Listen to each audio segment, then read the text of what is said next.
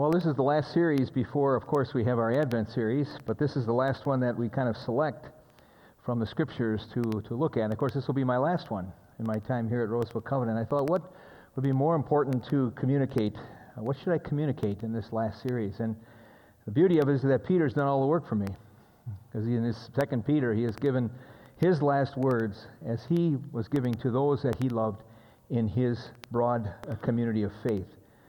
And so I think this is a wonderful place to look at together.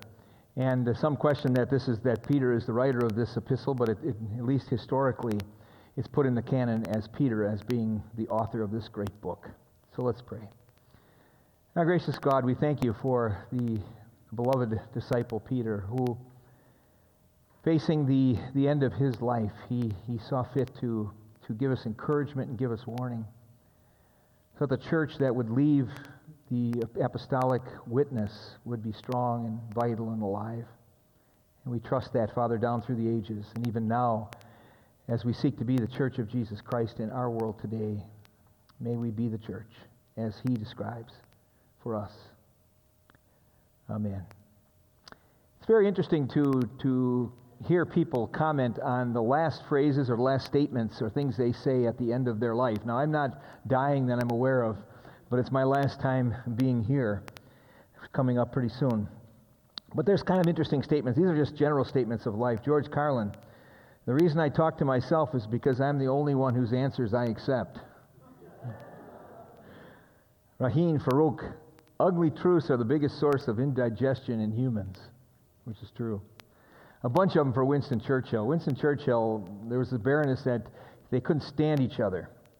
And they were at a party, and of course, Winston would drink quite heavily, and he says to this baroness, "I may be drunk, miss, but in the morning I will be sober, and you will still be ugly." Oscar Wilde, I can resist everything except temptation. How about that one?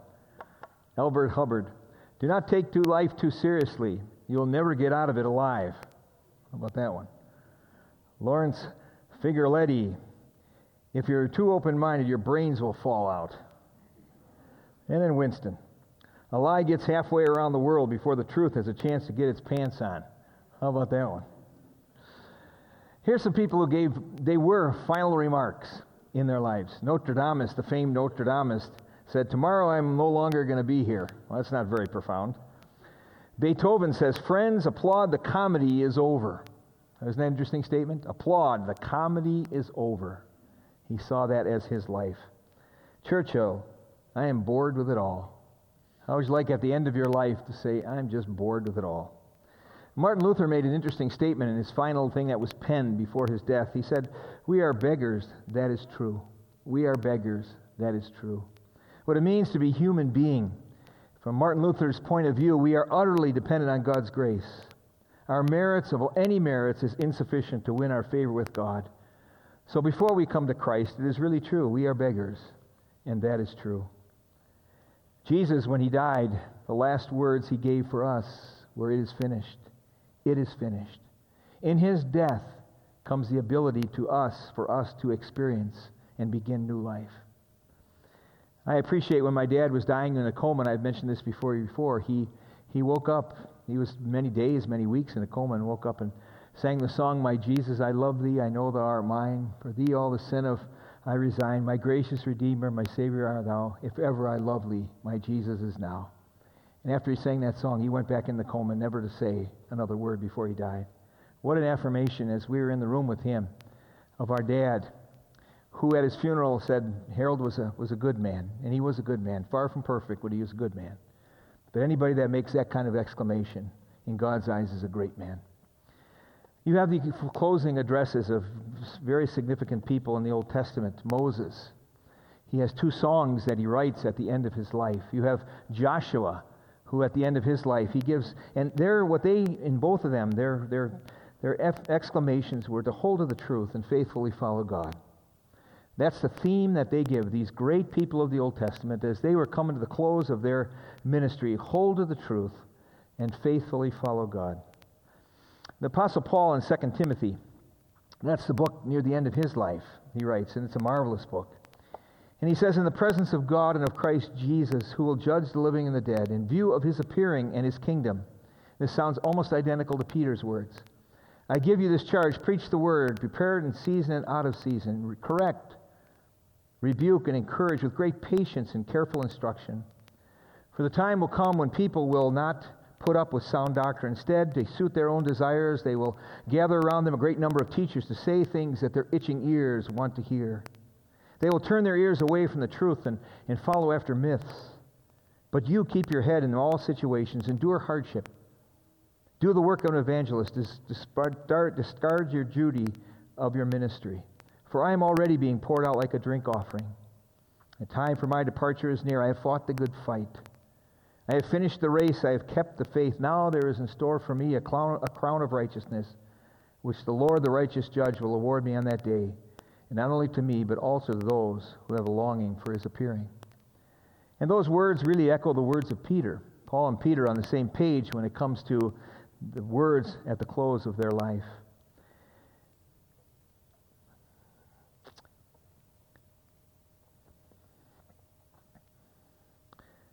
At the time of Peter and Paul, when they wrote these wonderful letters, the final letters, they were waiting for their execution under Nero. Peter wrote 2 Peter shortly before his execution. In fact, he said that he was looking probably over the forum of Rome, just waiting for them to come and take him. He knew that his death was near, and it was predicted by Jesus himself. When you were younger, you used to gird yourself and walk wherever you wish. But when you grow old, Peter, you will stretch out your hands, and someone else will gird you and bring you where you do not wish to go. And that expression was given, and the decree was given by Nero to kill both Peter and Paul. And so we have this wonderful apostle of Jesus, probably one of the closest of the inner circle. And he has words for us, words for you, and words for me. Today I just want to cover the subject of Christian character that was in the scripture reading that was read. We'll be looking at the other subjects in the next 3 Sundays. But it was written by, of course, Simon Peter. And why does he use his name, Simon Peter? Because I think in this book it talks about the transformation that occurs in our relationship to Christ. And Peter, before the resurrection, before he really understood the implications of the resurrection, we could call him Simon. That was his name. That was his name as a fisherman, the common name of Simon. But after he came to faith in Christ and after he experienced the resurrection, his name was changed to Peter, the rock. The rock, as Peter was the rock of the church. And so I think he wants both names there of this great man to show the transformation that occurred in his life. The purpose of the letter is for remembrance. In 2 Peter 3 says, this is a second letter I'm writing to you, to stir up in your minds that the reminder that you should always remember the words spoken by the holy prophets, the commands of the Lord, and the Savior spoken by your apostles. He refers to himself in the introduction of 2 Peter as a slave and an apostle. A bondservant is a slave. He refers to himself as a slave to Christ, one who does the biddings of the master. An apostle is one who is sent, and certainly he was sent.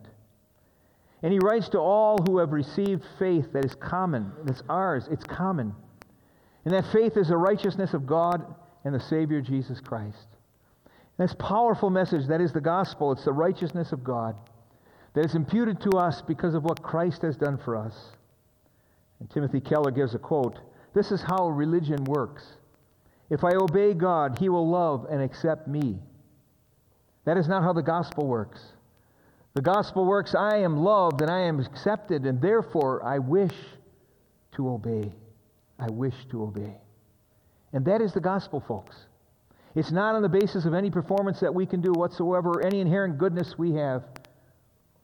It's all based upon the goodness of Christ and what he's done for us as a free gift. He greets this great sprawling believers with the words grace and peace. Grace was the term used when the Romans greeted one another. The Roman Christians would say grace. And of course we know that the Jews would always say shalom and peace. And that would be the greeting. And he wants these two groups to realize that the grace and peace brings them together. And he focuses on, first and foremost, Christian character. What kind of character are we have as the people of faith? As Peter goes to his grave, he wants people to understand Christian character. And this passage is best described, this first part, in Paul's writings in Philippians. He says, work out your salvation with fear and trembling. Folks, our responsibility as the people of faith is to work out our salvation with fear and trembling, but to assure us that God is at work in and through us to will and to work His good pleasure. The great Christian experience and journey is a partnership with God. It's always, from the beginning to the end, is a partnership.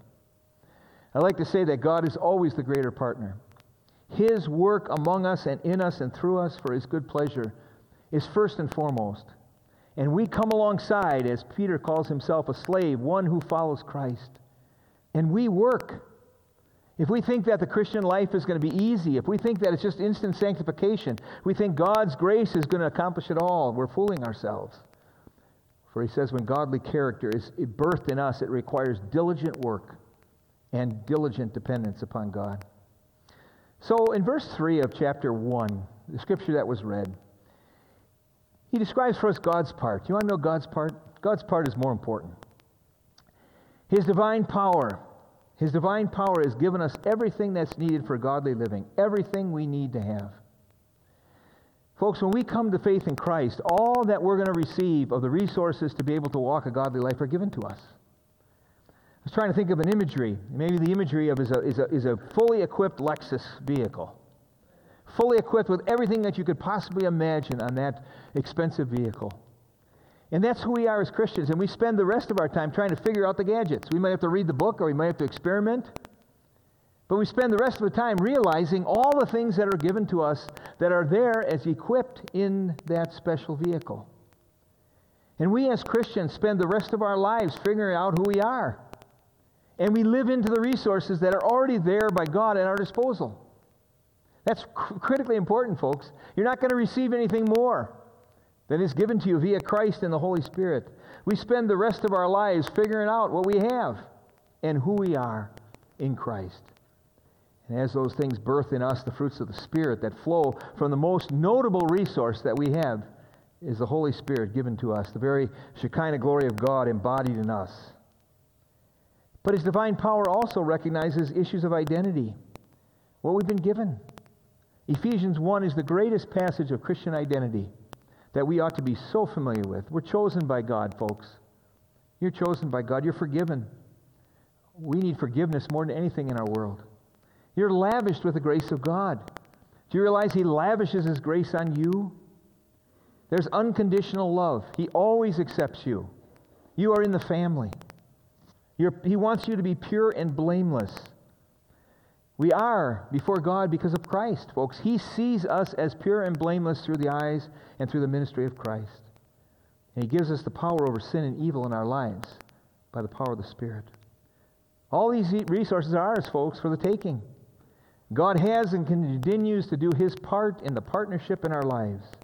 Every day we must realize that we need the presence and the strength of God in our lives every day. He's also given us unbelievable, precious, and magnificent promises in verse 4 of chapter 1. Most notable, I will never leave you or forsake you. That is the single most important phrase that spans the whole Bible. Way back in the beginning to Abraham, when God brought him to a new land, made His magnificent promises, He promised him, I will never leave you or forsake you. And all through biblical history, we see that phrase over and over, and people in their times of need, God promises His presence. And as Jesus leaves, He says, I will be with you always, even until the end of the age. Nicole Kitchener has 5 promises we need to remember every day, folks. God loves you unconditionally. You are redeemed, and because of that, you have a place in the eternal kingdom. God formed you, and He knows you intimately. He has desires and plans for you, and He wants to give you His strength and His power every day. Folks, first of all, when we walk on this unbelievable partnership in this journey, Peter says you have to understand who you are. You have to understand the promises that are given to you. You have to understand the very work of the Holy Spirit in your life every day, that the power of God, I need you. Oh, I need you, God, every day. And then he turns to us and says, you know, folks, I want to work with you. I find it magnificent that the God of the universe that created it all wants to work with you and me. That's amazing. That he wants to journey with us through life is amazing. It's absolutely astounding. And he talks about character building. Character is so important, folks. What's central is Christian character. The kind of people we become in this partnership. And he says, apply all diligence. Paul says, work out your salvation. Peter says, apply all diligence. If we think for any minute that the Christian life is going to be easy, we're fooling ourselves. Even after in Romans, after all that great passage where he talks about who we are in Christ and this powerful salvation, he says, now you have peace with God through your Lord Jesus Christ. We have peace with God. The next thing he says, he talks about persecution. You might have peace with God, but we don't have peace with the world, folks. We don't have peace with the world. And it's going to require discipline and diligence in our lives. The beauty of it is that the Scripture presents for us ideals and it presents the real. It presents the ideal of what we ought to strive for, moral excellence, for example. But he recognizes that we're on a journey. And God is so gracious to forgive on the journey. Ideal and the real. Faith, he talks about in verse 5, is a quality that's birthed in us through Jesus Christ every day. It's that trust. It's that trust in him. We depend on him. But then he gives us these qualities. And listen carefully to the kind of things he wants to build into our lives. Goodness. Goodness is a moral quality. It's virtue. Folks, it's the courage to do what is right. It's the courage to do right. It means stand alone if necessary. I often say which voice do we listen to? And I'll talk more about that next week. The voice that we listen to. Where do we get these virtues? Where do we get these moral excellence principles that guide our lives? Of course, they're found most notably in the sacred word, the Bible. That's where we find what moral excellence looks like, folks. But stand alone if necessary because we have the courage to do what's right. I think that's one of the most powerful messages we need to hear today as Christians. The courage to do what is right and not really care what other people think. I don't really care what other people think. We don't live in this world to please them. We live in this world to please the one voice that speaks loudly in our lives, which is the voice of Jesus. He wants us to also have knowledge. You have to have understanding, personal, correct understanding, primarily of Jesus. Then you have to have the practical knowledge and experience that you need to digest in your lives, often through observation and life experience. You have to have correct knowledge. In order moral correctness and moral goodness and virtue, you've got to know what they are. And it's the truth primarily about Christ. It all centers in him and unpacks from there. You have to have self-control. Self-control is a hard one. Not a self-indulgence lifestyle. Never allow anything to control us other than the Holy Spirit. We face such terrible challenges of addictions in our lives, so many people. It's so difficult. They're crippling addictions, and be free from the crippling addictions in our lives. And put ourselves, as Paul says, under the powerful work of the Holy Spirit, as Peter as well. He talks about perseverance, steadfastness, and stable. You're on firm footing in your faith. You walk the narrow path of life, and people cannot push you off the path. Because you persevere, you strive, and you're stable, and you strive to follow Christ in your lives. Persevere. Self-control. Godliness.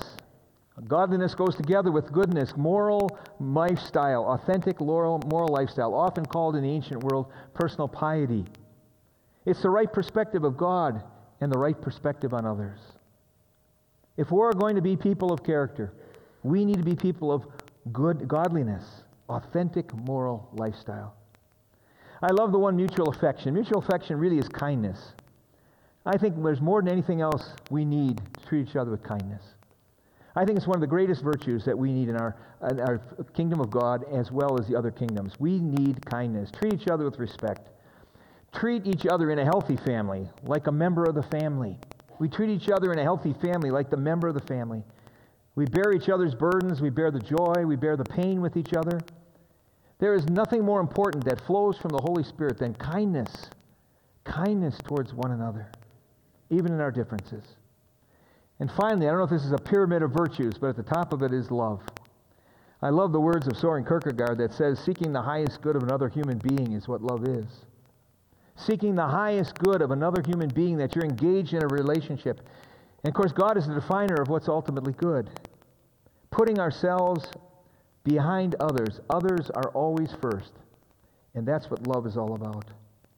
And if these qualities, folks, are birthed in your life, you will be useful. Isn't it great to be useful? You will be fruitful in your life. But if you're not, you will be, look at the terms he uses, blind and short-sighted, forgot what Jesus has done for you and who you are. Folks, the term remembrance is one of the most important ones for us. How quickly we forget. How quickly we forget these virtues, these qualities, these promises that he wants to build into our lives. If these qualities are lived out in your life, folks, he says you'll have a firm footing. And you will be assured, folks, of your entrance into the heavenly kingdom. Isn't that great?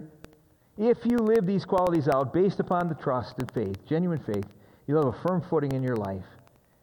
And you'll be assured to enter into the heavenly kingdom. Character first is first.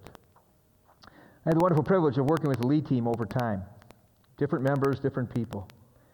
But I say almost universally, they have been all people of great character. When we sit down as a committee of people and try to think about who might serve best in the life of the church, 3 things we look for: character, chemistry, and competency. Quite frankly, folks, I think they're in that order. We look for people of character, and the lead team are people of great character. I can say that unequivocally. People of character is first and foremost in leadership, more important than all the competencies in the world. Chemistry is important. You got to work together. You got to have a team.